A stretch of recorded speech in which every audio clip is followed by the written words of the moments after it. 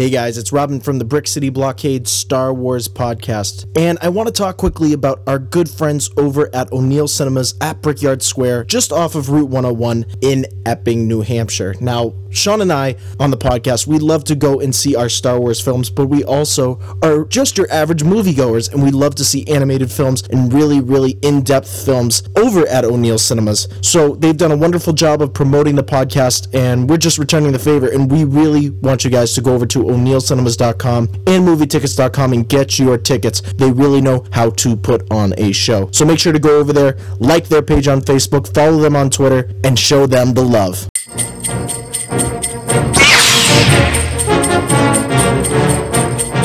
You will go to the Dagobah. Hey guys, this is the Rogue One Christmas episode special. I'm your host, Sean, and here's Robin. Hey guys, what's up? It's Robin from, of course, what you're listening to right now, which I think, as Sean just said, ho ho ho, Merry Christmas. Ho ho ho. Hey, nice. Yeah. We gotta work on that, but hey, I'm just kidding. Well, I have the Santa hat on. He does have the Santa hat on right now, guys. So actually, Sean, you don't have to work on it. You have the perfect Christmas spirit for this episode. And everybody, of course, there was the movie that came out. Finally, Sean, we were able to sit down and see this movie called Rogue One, A Star Wars Story. What an experience we had. Oh, it was so much fun. And the one thing that I have to say, Sean and I have been able to see this movie now twice. Sean saw it this weekend. I saw it this weekend. We saw, of course, opening night on Thursday at O'Neill's. And then I saw it again yesterday, which was Sunday, December 18th. Yeah. Yeah. And the second time was way better. Yeah. And we're going to dig real deep into the specifics of Rogue One. This is our Rogue One movie special. We're going to break down this film act for act for act. We're going to break down some of the characters, things we liked about the film, things we did not like about the film. No. And really, we just want to tell you guys right away, if you have not seen Rogue One, what the heck are you doing? You guys got to get to the theaters. This is a spoiler for everyone. This is it. This is going to be heavy with spoilers. So, guys, right now, if you haven't seen this, turn off, like what you just said. Yeah, and go watch the movie. Yes, get your tickets when you turn this off, and turn this episode on right after the movie. Exactly, because you guys are going to want to catch what Sean and I are saying here on the Brick City Blockade Star Wars podcast. So, Sean, without even waiting, let's break this thing down. Let's start with the first act of this film, and really the introduction that we get. We did not see a crawl like everyone said. There was not. Kathleen Kennedy said there was not going to be a crawl. We didn't get a crawl. It was a little different for when we first saw the movie. It felt weird, but as the movie went on, it felt normal. It felt like a Star Wars movie. Yeah, I mean, we really heard it from Kathleen Kennedy, like you said early on, that there was not going to be a crawl associated with this film. And I have to say, we see right when we begin this movie, of course they say not to record it and everything, and I'm sure there are people out there who are recording it, unfortunately. Probably. But all you crazy Star Wars fans out there who want to do something. Bad audio, bad quality.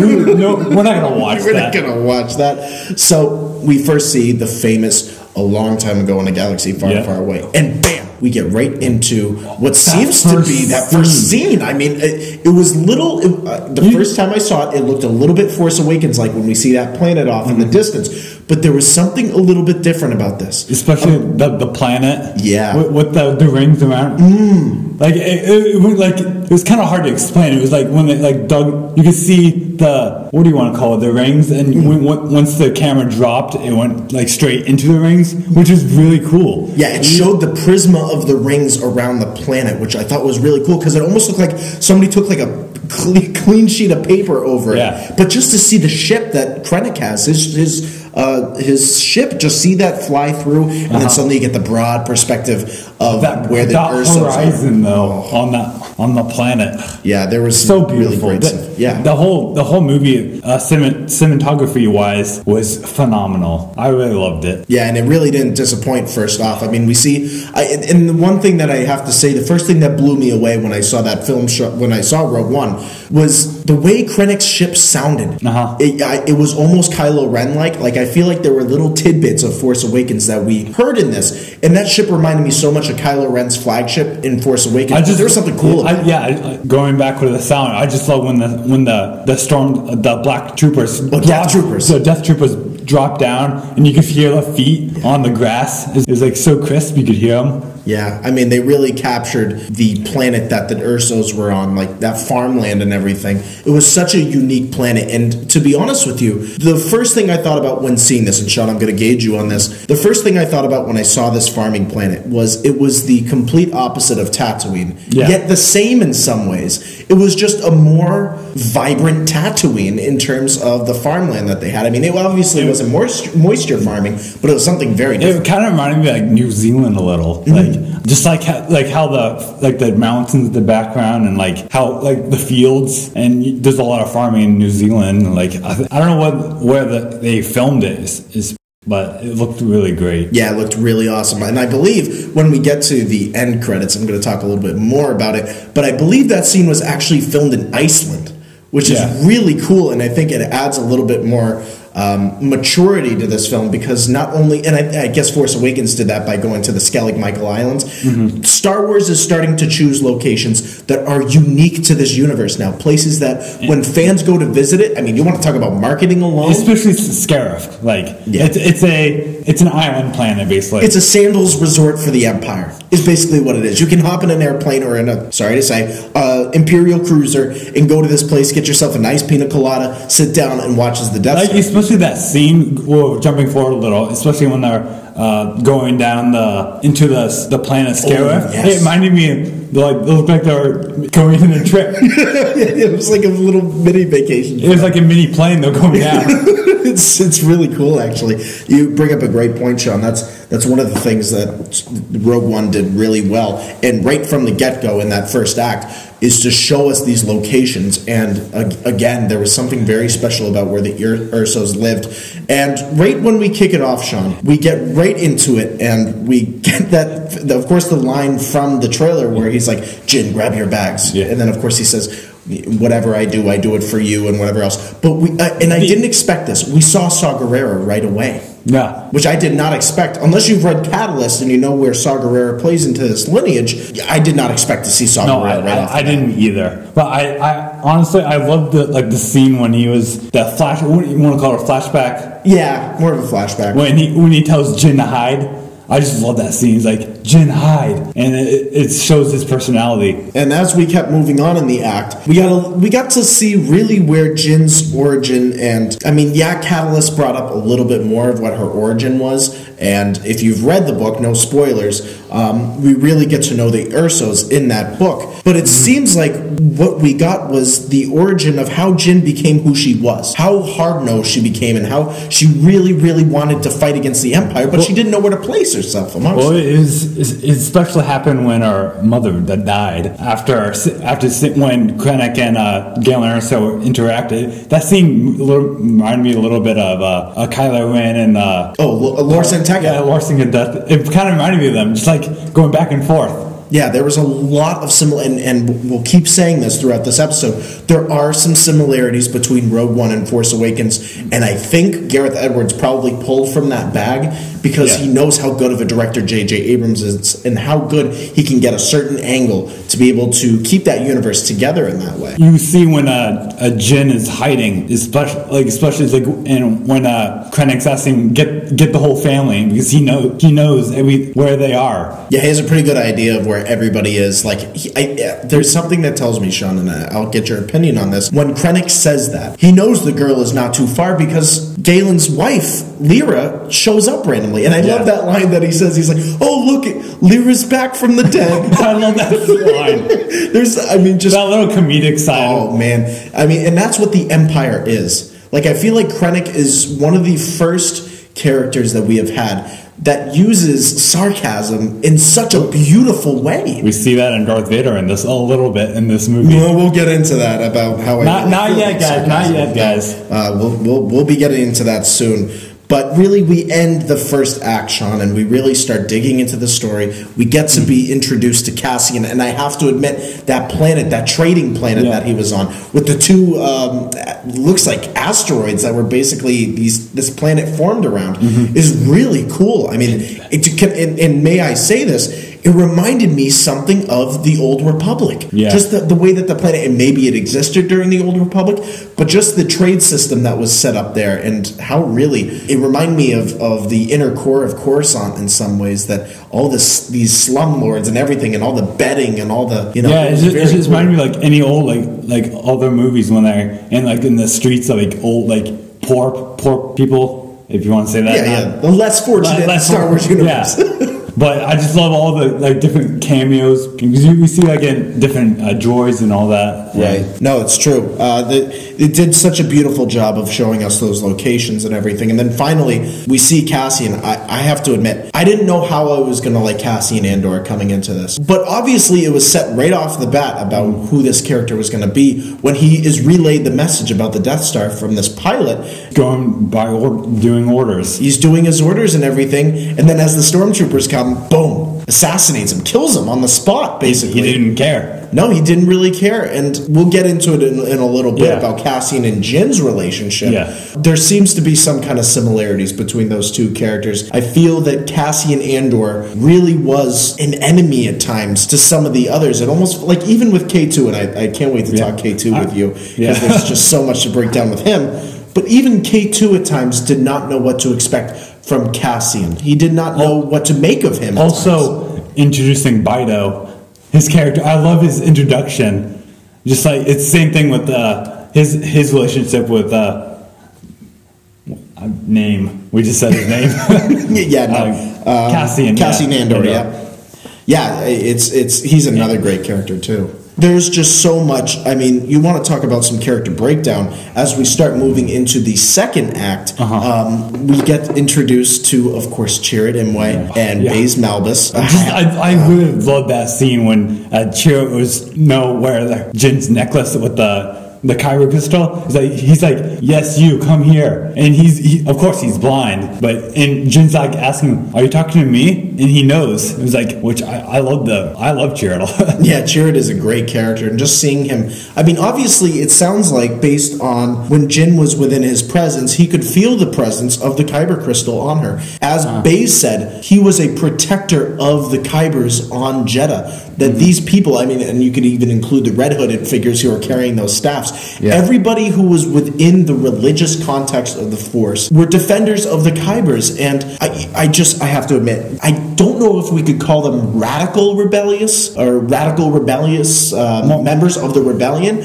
but just the way that they portrayed them, going about destroying the stormtroopers on that planet to protect the Kyber crystals was just so amazing. And it really connected to the world that we are in today in some ways. Like there were moments in there that I was almost like, wow, am I watching the news on TV right now? Especially with the music in the when they're in jail, they had like Middle Eastern music, and they kind of reminded me of Terrorist a little. Yeah, like the whole kind of reminded me of Terrorist. Yeah. Yeah, there was very much a political implications when it came to Jedha and what the Empire was doing. Especially when the Imperial troopers had the tanks too. Yeah, and that's exactly what the original trilogy did, which I was so glad to see, because the original trilogy was really based off of the Empire being considered the Nazis and the rebellion being all the other countries that were coming up against it. And I saw that again in this, that the Empire was the overlords, basically, of every political system in the galaxy.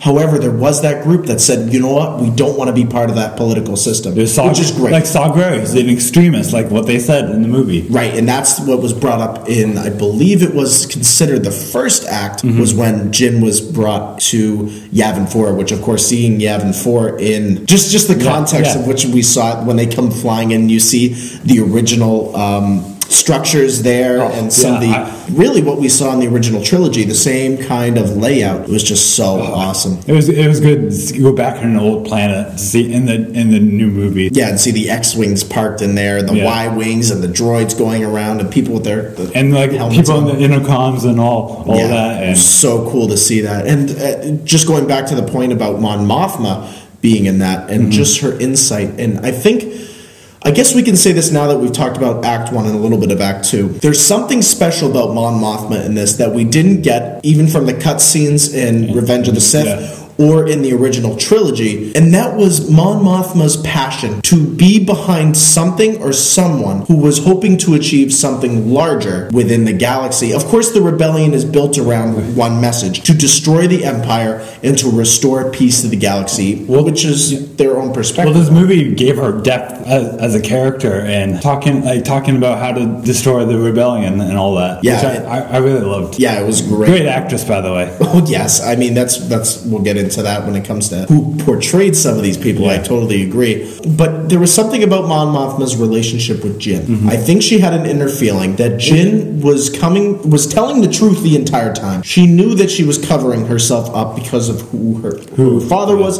who her past was related to, and I think Mon Mothma is somebody, and the kind of like a mother to her. Not like a mother, but like a. No, you actually bring up a really good point. She is the mother figure of the rebellion. She is somebody who like going back to like Leia and Rey, kind of. Yeah, very similar to what we see with Leia in The Force Awakens. Especially at the end when she said, "May the Force be with you," and before Rey takes off to find Luke. Yeah, there are those similarities in there.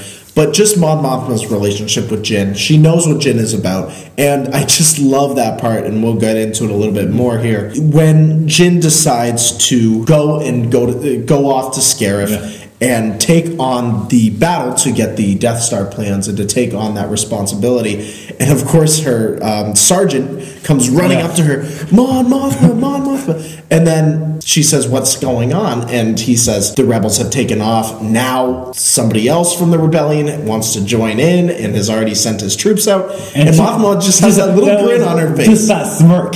She's like, "Oh yeah, I did that." Yes, she knew that Jyn was not going to be held back in any sort of way. She was going to be the one to lead this battle. And we'll get into their ending. We'll go back to Act 2. Act 2 is such an important piece. When we go back to when they had all Rogue One together, and they're going to find Galen Erso, and they crash down to the planet. What's the name of the planet? Edo, yeah. Thank you. The rainy planet. It reminded me of. We just call it the rainy planet. The rainy, dark planet.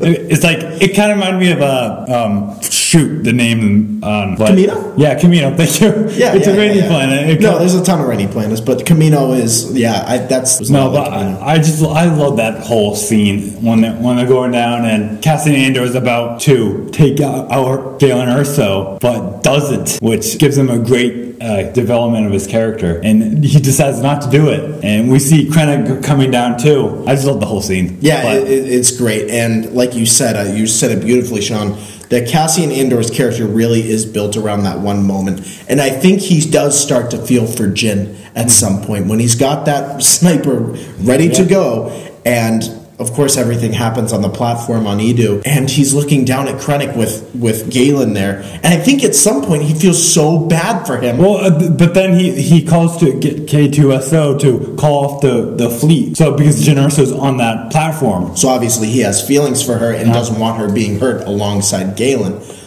Which is a great point alone. And there's just so much development just in that. I mean, a lot of Star Wars fans, people coming out of Rogue One, did not necessarily feel that the Edo scene, they thought it was kind of a weak way to get rid of Galen Erso and to have Jyn experience her father's death, but at the same time... That was the second time I cried.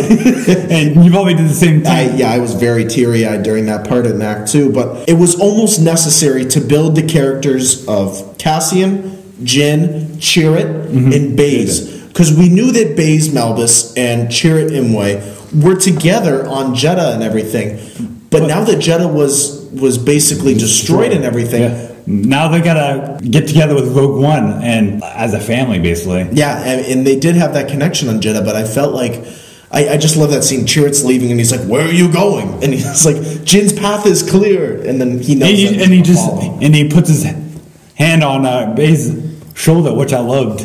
Yeah, there's some great development between those two characters in that scene, and of course, Baze follows him and everything. And also, we see Baze not into the Force as much, and we'll get into that later in Act 3. And because we know Chirrut's really not a Force user, but he knows of the Force. really well. He is active within the Force. He is, I guess you could say, and I'll talk, and I'm going to gauge you on this, Sean, in just a little bit here, but there is so much when it comes to the character of Chirrut and the way that the Force is discussed, basically from Act 2 to Act 3, the way that we are presented with what the Force is in this universe. Obviously, we know that Jyn Erso, she's given the Kyber crystal necklace from her mother, and her mother says, trust the Force. Obviously, Chirrut is able to sense that on Jedha. But I don't know necessarily, now that I look back at it, was Chirrut sensing the Kyber crystal on her, or her being within the Force itself? I feel that, Star Wars is now starting, and I'm going to get you on this, Sean, because I know you are somebody who loves to talk about the Force and the way that it flows through somebody, especially characters within this universe. But I feel that Jyn possessing the Kyber crystal and her presence around Saw, and her presence around these really tough environments, she learned to trust the Force, not because it was a way or something to get her mind off of what was going around her, but she truly became one with the Force. And there's another scene that happened actually within Act 2 that we can talk about. But I just want to get your idea on this, Sean, or some thoughts on it. Was Jyn truly a Force user, but more like Leia in that sense, that she is one with the Force? Or, of course, the line is, I am one with the Force is me, I am one with the Force is with me. Come on, say it with us. Come on, people, let's go. I am one with the Force is with me. But there is just so much when you're talking about Jyn's character and the way that she finds herself within the Force that I almost wonder, is she an agent of the Force itself? I don't know. Because they said there weren't going to be any Jedi. No. So let's talk about Force users, maybe. Well, there was a Force user mentioned in it, and we know it was Obi-Wan, of course. I kind of freaked out, but I think everyone in the Star Wars universe has some way dealing with the Force, and whether people believe, it's kind of like a religion. I think, like if like you believe in God, the God believes in you. It's kind of like the Force is, if you believe in the Force, then the Force believes with you, kind of thing. Yeah, and that's why I'm siding with you, that I think she has like a Force feeling like Leia, and that's why Chirrut was able to sense her at different times. Of course, when Galen dies and she gets back on the ship and she wants to take a swing at Cassian, there was that great line that Chirrut said beforehand. He said, "Did he have the face of a killer?" Because those who are about to kill within the Force, he can feel that presence. Now, when Jyn comes back to the ship, and obviously she's got her build-up rage and everything, she's all angry and all that, but he just grabs her hand. Yeah. Because he can feel that there is a sense of hate building up in her for Cassian, so he stops her. Because within the Force, of course, and I'm sure he knew it from being on Jedha with the Imperial presence there, that whenever there's hate, he can understand and really focus on where it is. And I think that scene alone, many fans may take it out of context and may not think about it in depth, but that one scene truly shows how powerful Jyn may just be in the Force. Because obviously he can sense Cassian maybe about to kill Galen Erso, but there was something about him physically grabbing Jyn to stop her that makes her powerful. Yeah, because he doesn't really touch it, but like he doesn't touch anyone else except Baze, of course, and I'm pretty sure Baze could also be a one with the Force as well. Right, and we see that kind of in act at the end of the act. We'll get to that still. Yeah, and there's just so much within that second act. I mean, a lot of people. Other people that I've heard online, on YouTube, who have reviewed Rogue One and have sat down, people on Facebook within the Star Wars forums, say that Act 2 drags out a little bit. I love that. I really love that. I loved the whole movie as a whole, I think. Like, Act 1, I really loved. Act 2, Act 3. It's just the whole thing. Right. The whole thing was great. But there are some Star Wars fans that look at Act 2 and say that it was dragged out a little bit. The Edu scene was not necessary. There were some scenes that were not necessary in the movie. Every movie has that. We see that in Force Awakens. We see that in all the prequels and all that. Right. So it's just basically whatever baggage comes from Star Wars. It's people's opinions. Right. And we have to take that into account as Star Wars fans. Of course, you out there listening to the podcast, it's all about your opinion and us discussing it and getting to break it down.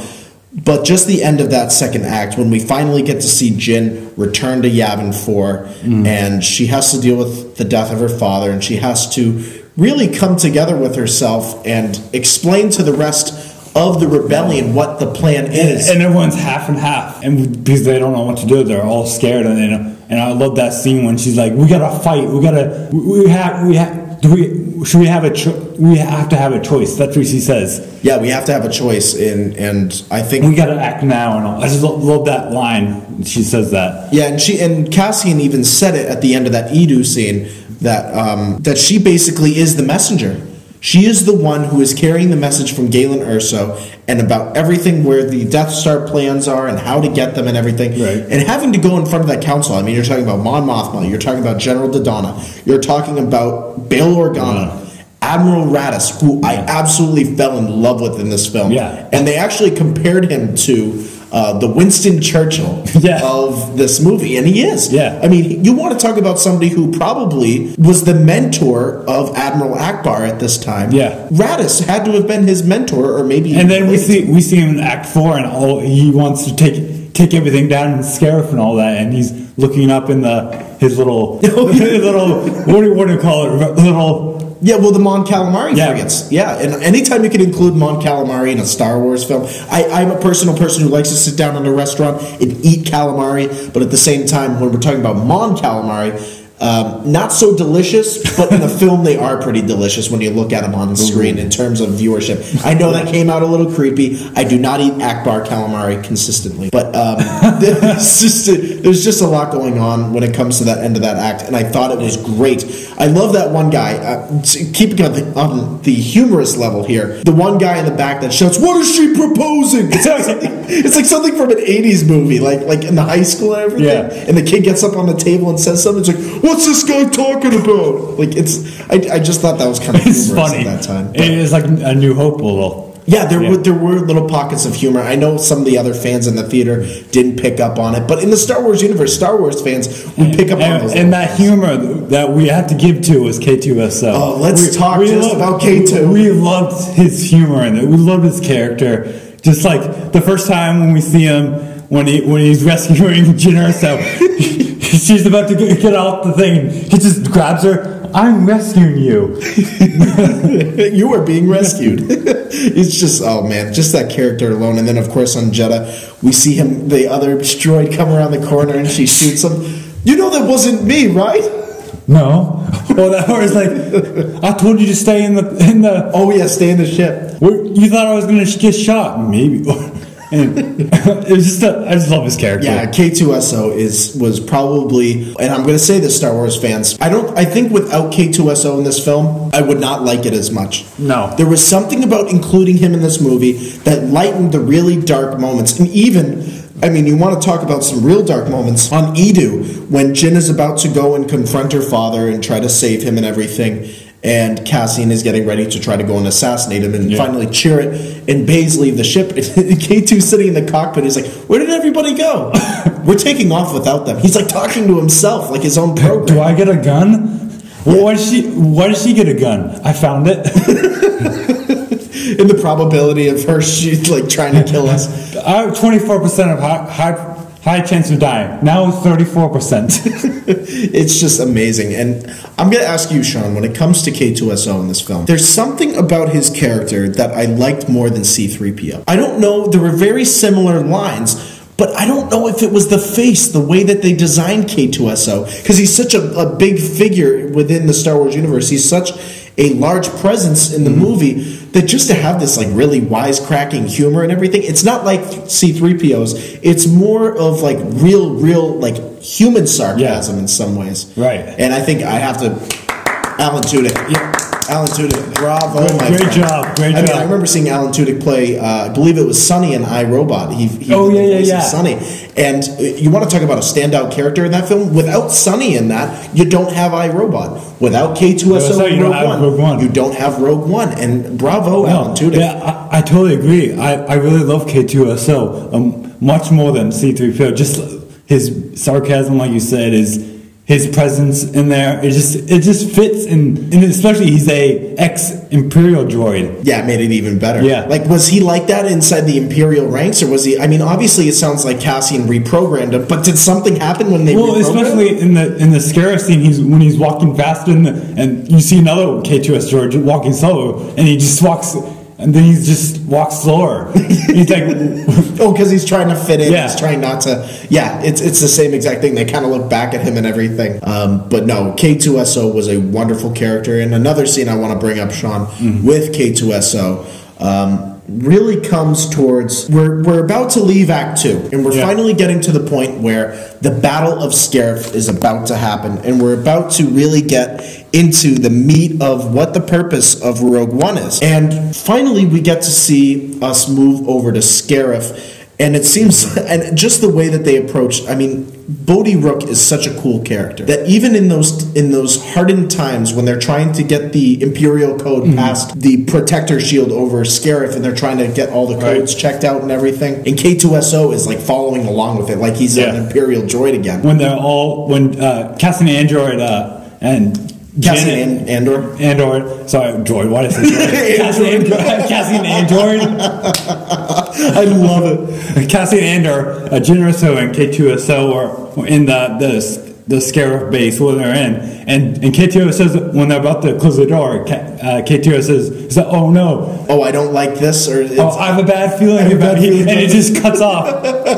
He's taking the line from Han Solo, basically. Yeah, I have a bad feeling about this. Oh, so it just cuts off because it closes. And they're basically shushing. Like, K2. It's just I have to admit again, Sean, and I know you agree. You'll probably agree with this. K2SO is, I dare say it, he is the best droid in the Star Wars universe up to this point. No, yeah, I agree. Above BB-8, above R2, and that's saying a lot. Above C-3PO and above R2-D2. K2 is my favorite. I loved him so much. I agree. And it's supposed to like. Do you want to talk about this now? We might as well. When he's in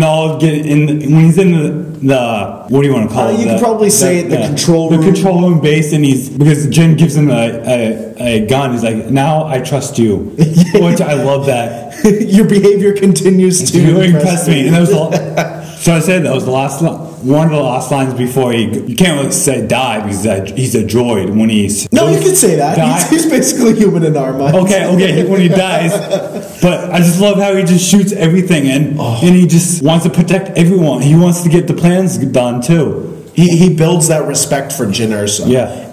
At first he wasn't sure how to take her. Like what did he say? The line that it actually wasn't used in the film, and we'll get into that a little bit about the trailers. But that one line that was used in the trailer where it's like, Cassian told me that I have to behave, basically, I'm not going to kill you. Yeah. And then she's like, oh, thanks. That wasn't in there, but he started to earn the trust of Jyn. We see that right before they leave to Scarif, and we see K2SO, he says to Jyn, I will never leave your side. And then he said, Cassian Andor told me to. Yeah, that's right. That was just before they're leaving Yavin, no, but it's just, and of course, we might as well bring it up now as we're getting into Act 3. Just the absolute sadness of that third act. I mean, we want to talk about some awesome moments that we're going to dig into at the end. Right. The hardcore Star Wars fans really enjoyed. But of course, there is going to be sadness when we're talking about seeing these characters develop and develop and develop. And then finally, of course, this is not really spoiler when we're talking about this universe in the next film, that they are killed off. Everyone, which really did surprise me. I did not expect. I did not, but I think it was a smart move for Disney, though, because all here is die, and everyone's going to die at some point. Right. And we can really break it down. I mean, let me do it this way, Sean. This makes a lot more sense. Of our characters, Chirrut Imwe, Baze Malbus, Jyn Erso, Cassian Andor, and Bodhi Rook. Good. Which one do you think of the deaths was most upsetting in terms of what we got to learn from and I guess you can throw K2SO in there as well. Which one was the most upsetting to see on screen, and which one do you think they could have salvaged? Maybe either for a future use or anything else. I think it's Chirrut. I think just especially when he goes out in the sand of Scarif, and he's just like saying, "I'm on one with the Force is with me. I'm on one with the Force is with me," and everything's missing, and he's going to get to that the transmission to transmission, and we see Baze in the back. He's yelling at him. They say, "Chirrut, come back!" he keeps going, and he. I just love the way he stumbles on he just with the force. Oh. Well, it's so natural. It's natural, but he does it, and then we see him get blown up, and we see him die in Chirrut's arms. Which I'm not Chirrut. I mean, he dies in his own arms, technically. Yeah, basically, but. That whole scene, because we know so much of the Force and how Chirrut. I really want to know more what he came from, and I would love to have like a standalone film with him, like in the prequels, whatever. Yeah, I think just from what Star Wars fans have said that, and it seems overwhelmingly that the death of Chirrut Imwe stands out amongst the rest of the characters, maybe other than K2SO. Yeah, his death, I have to admit, was truly, and this is a weird term, a Star Wars death. The way he went out and Baze is holding him there, and he says, "I'm one with the Force is with me." He says it nice and slowly. And Chirrut utters that line that says, "You can always find me within the Force." I love that. I love that. I want that on a T-shirt. Just Baze Malbus and Chirrut. Then right after that, when Baze is going to shoot off the thing, and he's like, "I'm one with the Force is with me." We're gonna say that every time, guys. Yeah. I'm the one with the Force is with me. But he's like, and then the shot pans back to Chirrut, and then Baze accepts his death right when he shoots the guy in the Death Trooper. Yeah. The Death Trooper just calls, and he just sees it. Yeah. And he just blows, and them two together, that scene. Yeah, the third act really put together for me the need for a Baze Malbus Chirrut Imwe story. Whether it is in novelization, whether you want to dig into it, have the like a movie like The Other Guys, like Will Ferrell and Mark Wahlberg. Oh like, yeah, like funny comedy action thing. Oh, I'm totally thinking buddy cop movie between Chirrut Imwe. Yes, what would we think on the same page then? Gumble and Gumble, like you want to talk about Chirrut Imwe and Baze Malbus, like something like Rush Hour with Chirrut Imwe and Baze Malbus. That'd be so cool. But those two characters together are just a wonderful combination. And I know going into this, a lot of Star Wars fans did not know, including us, where these two characters were going to fit into this film. But again, I think we know Jyn and Cassian are our main characters. Without Chirrut and Baze, you wouldn't have Rogue One. Same thing with Bodhi and K2SO and Jyn and Cassian. They all walk together. Yeah, that is Rogue One. I mean, I really got that team spirit in that third act. And just the way that they go out. I mean, we might as well talk about how Jyn finally accomplishes taking the Death Star plans and everything. Personally, and I'm going to be a little nitpicky here, when we get into really the control room of where the plans are and everything, and where they're being broadcasted to, and we go into that room, and Cassian is like trying to figure out how to work the... Shouldn't you know, though, how to... I mean, it looked like it should have been common sense. Yeah, it looked like it was a little bit easier. and K2SO how to work it. But that's beside the point. But that scene alone, was I a big fan of it, and did I get disengaged from it at times? Yeah, because I think they really focused too much on the motion of where the Death Star planes were. We saw where it was. It was green lighting up. Hello, it's right there. That scene seemed illegal. It was illegal. No, it was a little dragged out for what it was. I mean, I wish the control room was what they were. I wish it was a little bigger. Did it feel a little prequel-like? Yeah. I felt like it felt like a little bit of like a Phantom Menace, or actually kind of like Attack of the Clones, like kind of like the elevator scene. It didn't feel like it like from episode 3, like the elevator scene. Oh, very similar. Yeah, just the way it was shot. It was all like scrunched in. It felt like they were claustrophobic, and especially where Krennic came in. I didn't like where he came in. It's like that was really random. Yeah, like how did he know that was the door that they were supposed to use to get there and everything? I don't know. That scene was just a little off. Like his shooting, he missed like a couple times. Like really, it was just as bad as a it's like 10, not even 10 feet away, more like 6 feet away from them. Yeah, I mean, there were a couple of things in it that felt a little prequel-like for me, and I'm not somebody who hates on the prequels completely. No, because there's some great aspects of it. No, yeah. But I think Gareth Edwards pulled a little bit from the newer George Lucas from the George Lucas album when it comes to it's a famous album. No, but it's a little bit George Lucas like newer. George Lucas, yeah. But just that scene alone, I mean, that's being really nitpicky. And the funny thing, that was the best part of the music. Just that scene, that was the best part of the whole soundtrack. And the soundtrack, I didn't really get into as much because it's not John Williams. It didn't feel like it was like a John Williams soundtrack. It was okay, but it kind of didn't fit. Right, that one scene, the music fit perfectly. The other times, I totally agree when it comes to the soundtrack. It was a little jarring at times. Like, I felt like it was louder than the people talking at times, and it became a little confusing. I'm not originally I thought, wow, I don't like this soundtrack at all. It's not John Williams. There are certain things about it that I do like. But again, Michael Giacchino had only 4 weeks to work on this soundtrack, and he actually went to outside sources. It shows. If he had more time, I think the soundtrack would have been so much better. Yeah, there would have been a lot more to it, and I feel like the scenes would have flowed a little bit nicer. But of course, he had 4 weeks to write. How many songs? How many are on it? Like 20-something scores? I think there's 30. 30 scores. I mean, that's a lot for 4 weeks. And I can totally understand why they brought on another composer to kind of help him along the way and look at the writing and everything of each of these songs and everything. But as we move away, we finally see Jin achieve the Death Star plan. She hooks him onto herself. Mm-hmm. And of course, we think Cassian is dead at that point. On first viewing, we think that he's dead. Yeah, I actually did believe he was going to die because once everyone else was dying, I'm like, he's dead. But then we see him appear once again. He does appear once again when Jin. But he dies again. And then, of course, oh my goodness. And that's another aspect that I wasn't so sure about was that, this is how Cassian's going to die? He's going to fall to his death in the control room? I was like, wait a second. Kind of like prequel? Yeah, a little prequel, wait a second, this doesn't fit right. But of course, I just love Jin's movement of getting up. Yeah, you can tell she practiced that, and it was a little.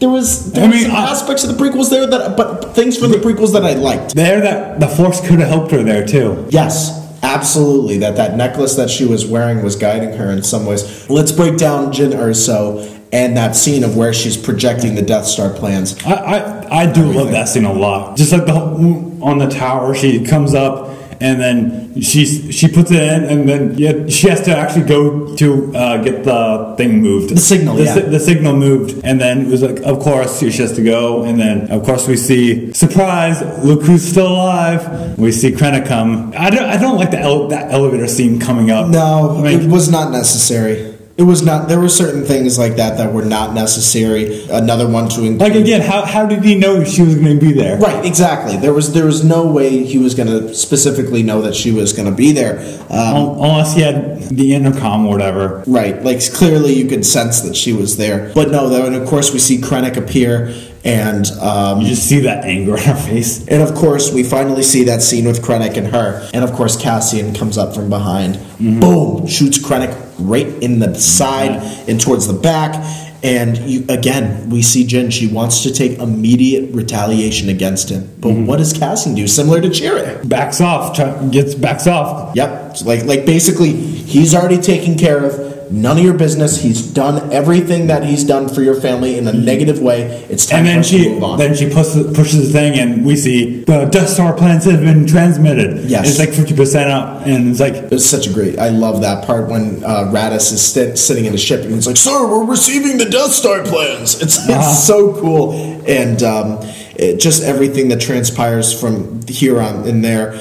One thing I want to talk about, we really didn't dig into it, was Bodhi Rook's death. No, yeah. I was about to say something there too. and I think I have to admit, of all the deaths that were most unfortunate, Bodhi Rook's was very, very unfortunate. It was kind of weird death though, putting in a grenade in there just randomly. Yeah, and of course it's Brian Fontaine's favorites. Darn scarce stormtrooper killing Bodhi Rook. But no, just the way that it it happened was And, kinda and we sad. see Chirrut seeing the thing, get the ship blown up. Yeah, I'm not Chirrut, sorry, Baze. Baze. Yeah, no, that's okay. It's easy to well, those two are like a power combo in that way. No, just the way Bodhi Rook goes, trying to bring that transmission and to try to bring the cord over and to make it all happen. It's like that one guy is like, I'll go get it. Yeah, he's like really passionate about it. Oh, I got this, and then goes out. He's immediately just killed on the spot, which is No, I just love Bodhi's like compassionate for everything in this movie. Yeah, I mean, and people don't give much credit to him. I wish people give more credit to him. In the Riz Ahmed is a wonderful actor, and I don't know if you knew this, Sean, but Riz Ahmed is actually a rapper in England. Yeah. Which is so cool because I feel like we're starting to see that more and more in this universe. I have to give credit to Hamilton because Yeah, obviously, he looks like Lin Mandela. yeah, oh, Manuel Lin Mandela. What do I say today? Star Wars fans, don't worry. We're not getting our politicians in South Africa mixed up with Star Wars characters. I think you were talking about the late, great Nelson Mandela. I don't know what I'm thinking. Sorry, guys. But no, at the same time, just that scene, and of course we finally see Jin and Cassian. I knew it was coming. I didn't really. It was. I didn't like it. It seemed a little forced. It seemed a little forced at times. Hugging and all, like, and all the explosion coming. Yeah, because we finally see that Tarkin makes the decision. We're going to get into those I characters. kind of wish they died in like more like. They get blown up or something or get shot or something. Not like an explosion. Whoa, that's kind of dark, Sean. No, I'm sorry, but that death was kind of weak. Yes, yeah, I totally agree. And of course we see... I mean, it was sweet and all that, but... Yeah, and of course we see that everybody, just the planet of Scarif itself, ceases to exist because the Empire finally makes a decision. You know what? We're just going to get rid of this thing. But I think, and we can get into this in a little bit, and of course it's no spoiler, I just mentioned the name. Tarkin knew that Krennic was sitting there on Scarif. That's CGI, though. Oh, my God. Okay, we're going to get into it. I got too excited. I had to But talk I about think it. Tarkin knew that Krennic was sitting there on that planet. And what a perfect way for Krennic to officially go out by the thing that he created himself. Oh, yeah. It's Death by his own building. Karma's a... Sorry, guys. No, it's true. It's true. It is. Kids watching, don't say that. No, that's okay. We have something called editing. But the cool thing is that I just love seeing that's the way that Krennic went. And I think we got a little bit of that from the Vader scene when Krennic went to visit Vader. We're going to get into that. There's so much there. Yeah, I'm saving those juicy points for the end here, Sean. Basically the best parts of the movie. Best parts of the movie. So you guys can just fast forward to that. But, you know, there's just the way that Krennic went out and everything. And again, I totally agree with you when we talk about how Jin and Cassian went out. I'm not sold on it yet. I know I've been to 2 showings, but I think I'm going to need 3 to 4. It probably will change me as well. It just maybe probably the fourth time, and I'm like, oh, okay, I got to deal with it. But it happens. It just seems weird. Just the Cassian that we see in that scene just kind of I don't get it. It fits out of character. It is. He was like, your father would be proud of you. It's like. What? Okay, I understand this, but this is the guy that you almost tried to assassinate. Like, you never even really met the guy. I don't know. Maybe that's just me being nitpicky. It almost seems like... No. I agree with you. I'm wondering if reshoots came around that point. Like, they changed up the ending, what it originally was going to be, and they finally decided on that. I don't know. Maybe, it's going to take multiple showings to understand. Maybe we'll find out in the deleted scenes in the DVD, the Blu-ray release, maybe. Yeah, but there's a lot more that when it comes to that ending. And yeah, was it nice? But I mean, at the same time, it seemed a little. That's not the ending, though. I know, it's not the ending. We'll get to there. But let's go back, Sean. Now that we are getting close to the end of the episode here, I think it makes sense that we finally talk about some of the characters that they included in this film. And I want to start with really the CGI-based characters that we saw. We know who it is. Ahsoka, no, I'm kidding. I was Ahsoka. No, it was, of course, General Tarkin. Yeah, Wilhelm Tarkin. I don't know if he was General at this time or whether he was Grand Moff. Grand Moff Tarkin. I think he was considered Grand Moff Tarkin at this time. He was a general, of course, going back and everything. Just the way that they used the CGI. And, of course, we find out later that a person actually did voiceover and everything. But just, Sean, your initial thoughts on how they used CGI on Tarkin. Personally, I noticed some of the changes when it specifically came to the eyes and even the mouth structure at times. I know it's a newer technology, but the first time it completely went over my head, and then of course when we learned about it, the second time I saw big differences, especially with the mouth moving and the eyes and the facial structure in it. It was a little weird, but it was really cool to look at. I would even dare to say that it's revolutionary for the Star Wars universe. It's revolutionary for movies in general. Right. I mean, what other Star Wars characters could we bring back using the CGI form and using, like, maybe lines that were used in the past? Or I mean, it's just absolutely amazing when it comes to that. And the other CGI person that, of course, we see at the very end of this film, which really surprised me and kind of it really surprised me more than you, because you guessed it right too. I know, I'd said it in the past that we'll probably see this person, but that is Princess Leia herself on the tin. I was just really impressed with, I mean, of course you could see the difference. It's like Tarkin, you can see where it's developed. I think Leia, since she's younger, it was easier to do because Tarkin was older and you see all the wrinkles and all that, and I think it was in CGI it's harder to do. But I think Leia looked a little more better, or it looked less CGI, even though she was CGI. I can't wait to see her in future movies. If maybe Han Solo, maybe a solo Princess Leia movie. Yeah, I think that definitely they're exploring this new form of portraying characters for a reason. Obviously, maybe it's the Han Solo film, maybe it's another anthology film, maybe it's even Episode 8. I don't know. They want to check it and make sure that it's going to work. But just seeing Leia in that scene was a nice little thing for the fans. For the people who really didn't understand where Rogue One fit into the universe, okay, it makes sense. We see what happens and everything. And then finally we see Leia, and it's like, okay, this is where A New Hope begins. It picks up right after that. Picks up right after it. Exactly, Sean. The character that I've been saving our final discussion for. I briefly mentioned him a little bit. Let's go back to the second act, and let's talk about a character, using wonderful words here. The character known as Darth Martin Vader. Of course, he has a middle name too. But Darth Vader himself. I want to get your idea on this, Sean. I know you and I are big Legends fans. We are people who pay attention to planets within the Star Wars universe and everything. It was confirmed that it was. Sean's got the news already. It was confirmed by. It was confirmed it was Mustafar, and that Darth Vader was where he's living at, basically. Yeah, and that makes a lot of sense that they would use Mustafar, because that is the home of his pain. That is where he wants to rule. That seems to be the place where he is one with the dark side the most. And I think it's really cool, Sean, because as you know, and many of Star Wars fans out there know, of course you know, because we went on a tour with this. We went on our Legends in Canon tour, and we talked a lot about where Vader, if we see him in a future film again, will they pull stuff from his Legends book? And they did. Yeah. They used Vader's castle in this, which of course we didn't see it on Mustafar in Legends. We saw it on a different planet, which was an acid rain-based planet, which I thought was really cool.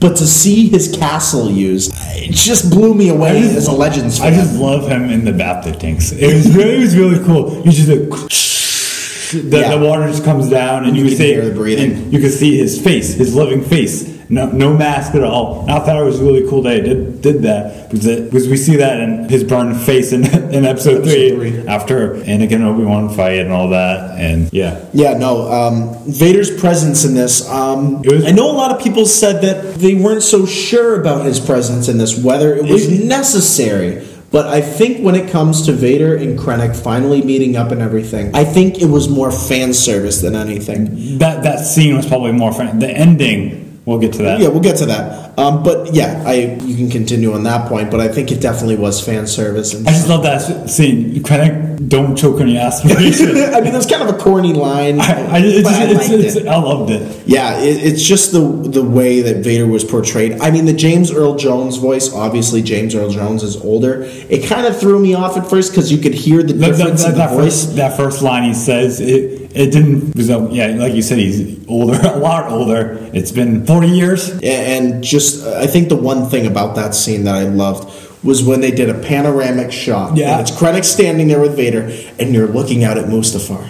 I mean, it was just like, can I own that place? Can I own Vader's castle? It was like a painting. It really was. Like, I would love that in a painting. On a canvas or something. Yeah. Now we're talking about merchandising. Yeah. That you guys can listen to episode 4 for that. But no, it's just certain parts of that scene I really loved. The choking.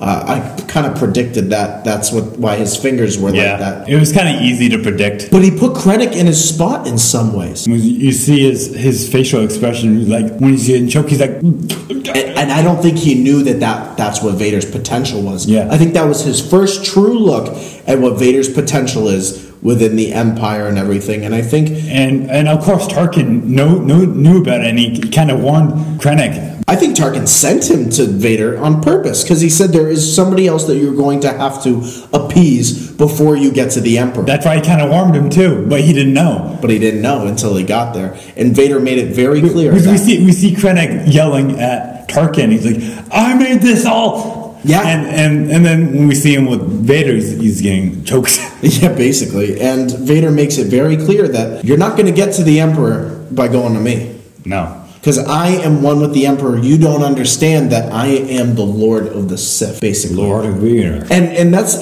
the interesting thing. I think as we're talking, when we're coming out of episode 3 and into Rogue One, Vader is beginning to understand his true presence within the dark side. He's starting to finally understand that, you know what? I am the Lord of the Sith. I am a very powerful person. I could do whatever I want. Basically. I can do whatever I want. Under Darth Sidious's terms, basically. Right, exactly. Perfect way of saying that. And nothing more showed his true passion within the dark side than that final scene before Leia. Yeah. And you want to talk about a nice little cameo for the Dark Lord himself. I just Darth Martin Vader.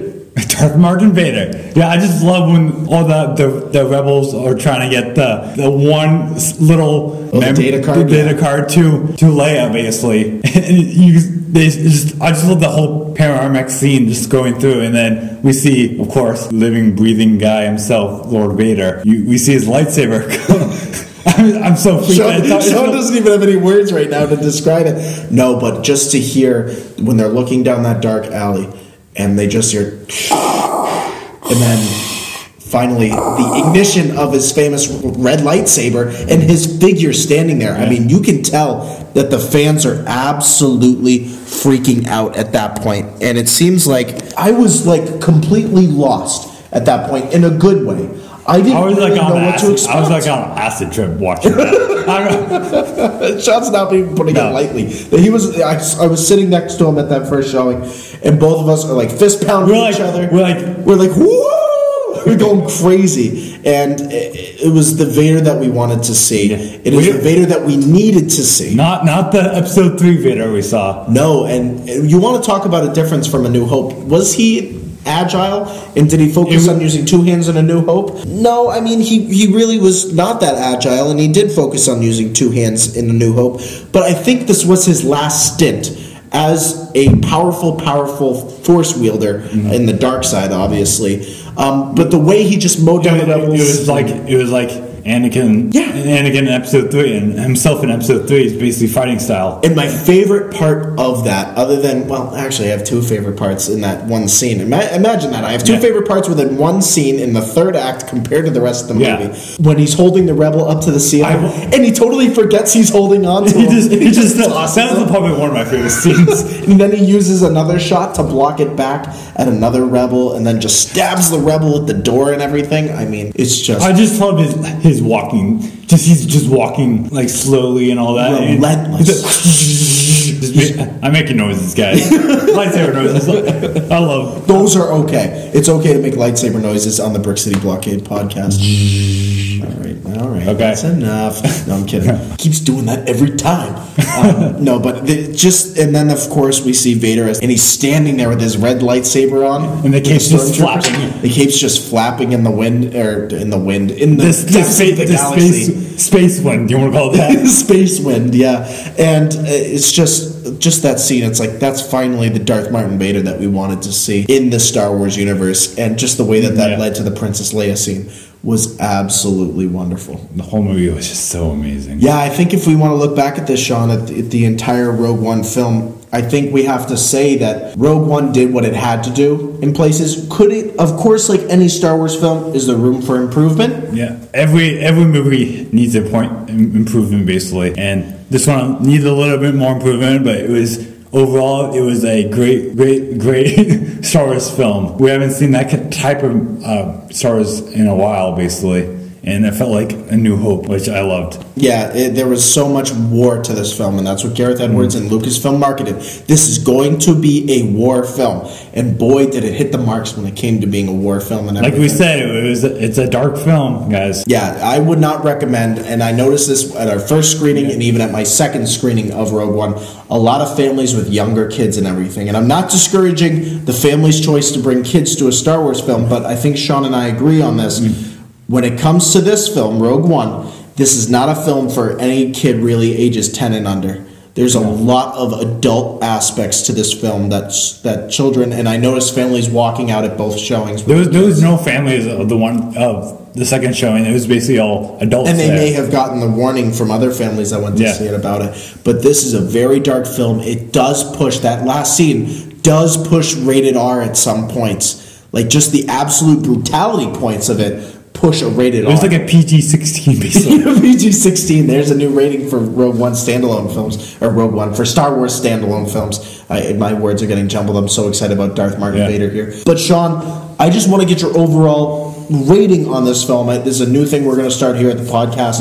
When it comes to new Star Wars films coming out, we're going to do it out of a 10 basis. Very easy. Nice for the fans so that they're able to get a perspective. If you were to rate Rogue One from a 0 to 10, where would you place it and why? For me, for Force Awakens, I think I had like a 7.5 or something. I think I'm going to give this like a 7.9. Almost, maybe, let's push it to 8 just to round it up. But the whole movie together is like it just felt like it felt like A New Hope, like I said, and it kind of brought me back to like the comedic, the dark side, and it's really hard to explain for me. Yeah, no, there's just so much when it comes to this movie. I like your 8 out of 10 rating. I think it makes a lot of sense. I'm actually on a very similar point. I would push it at an 8.5 out of 10. Just because of the soundtrack itself and some of the music and everything. And again, when it comes to specific scenes like the control room scene, it just gets a little confusing there. And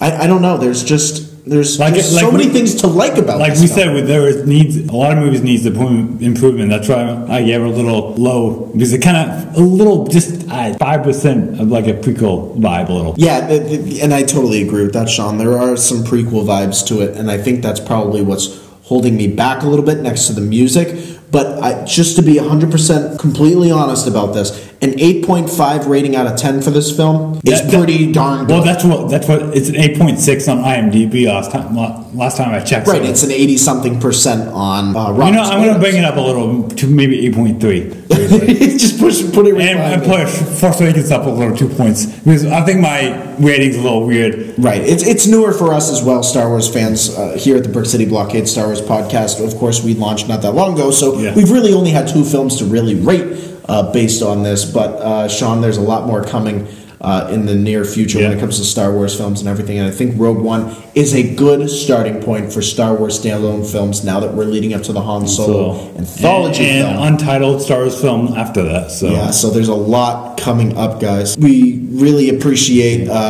everything that we've heard from Star Wars fans, you guys sending in your reviews of the movie, watching this all your reactions. This is our last episode of 2016 guys. Yeah, so. This is really the Rogue One Christmas special, I guess you could call it in some ways. It'll probably have a different title at some point, but there's just so much with this movie that we could continue to break down, but we want to make it nice, sweet, and short for the Star Wars fans. And of course, if you're still listening to this and you haven't seen Rogue One, you have just been completely spoiled, and you might as well just go see it and find out. They want to be listened to if they want. Yeah, I don't know. Sometimes you get those listeners, they come in here and they try to break down what we're saying and everything, and they're trying to prove us wrong. Yeah, but that's okay. You know, That's okay. yeah. That's okay. That's okay. I like being wrong. Yeah, no, that's the whole point. Brian and I say it on our thing. We're not here as people who know everything. We're here just to discuss this galaxy far, far away and what we can bring to the table in terms of some insight. Mm-hmm. Sean, we got some pretty awesome stuff coming up at the Brick City Blockade Star Wars podcast. We do. And I thought we'd break it down. Of course, this is our Rogue One breakdown special, but there's a lot of breaking down that we have to do for the podcast. We might as well do it. Yeah, we might as well get right into it. Guys, when we start 2017, we want to formally welcome our good friend Christopher Letty onto the Brick City Blockade. Give him a round of applause. Nice big round of applause for Chris.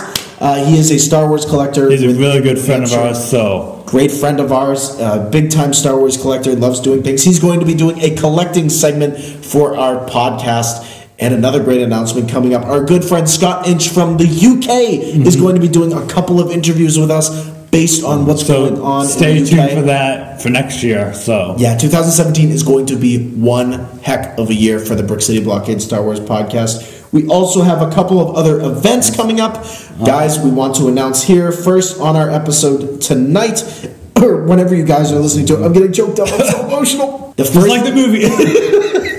We want to tell you guys about a great appearance we're doing, part of our Future of Star Wars tour at the first ever White Mountain Comic-Con. That's going to be a lot of fun, guys. That is going to be a ton of fun. We have some special guests coming up with us, some special panels for you guys. That's going to be in Plymouth, New Hampshire, February 25th and 26th. It's going to be a Saturday, Sunday. Great time of year. Ski season. The snow's going to be on the ground. Bring the family. Cosplay. Where else can you go skiing and cosplaying at the same time? Maybe other than a ski Lake resort. Tahoe. Yeah, Lake Tahoe.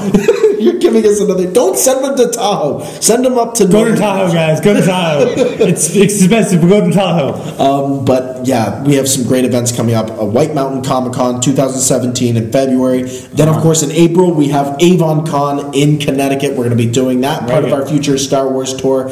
And a couple of other dates that we have to confirm for some other great Comic-Cons. Not sure yet. Not sure yet. So keep it tuned. Go onto our Instagram, our Twitter, our Facebook. Make sure to like us, follow us.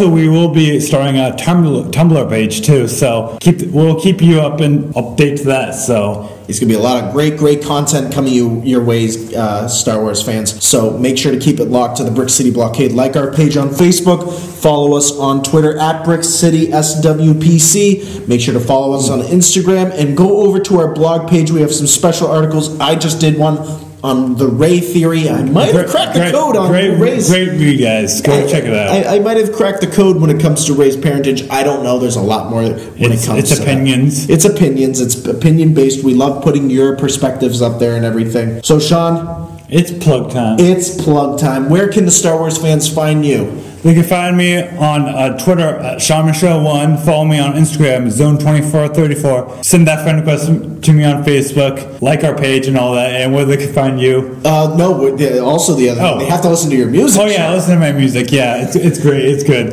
No, you can follow me on SoundCloud, Zone Z, or go to Bandcamp. I have one single. Very cool stuff from Mr. Sean Michaud over here. As you guys know, I'm Robin Vogt. I'm, of course, from here on the Brick City Blockade Star Wars podcast. You can also find me on Rebels Recap. Brian Fontaine from JediScavenger.com and I. We just closed out the 2016 year. It's a hiatus right now. It's a hiatus until January. Exactly. Once January comes around, Brian Fontaine and I are going to be back on the scene with Rebels Recap from JediScavenger.com. So make sure to check that out. You guys can go over to Facebook, send that friend request. Like my official page on Facebook. All the updates on places where I'm going to be, where the Brick City Blockade is going to be. Mm-hmm. So make sure to check that out. Make sure to follow me on Twitter at Mr. Vote Tweets. Go over to Instagram. Check me out at The Official Vote.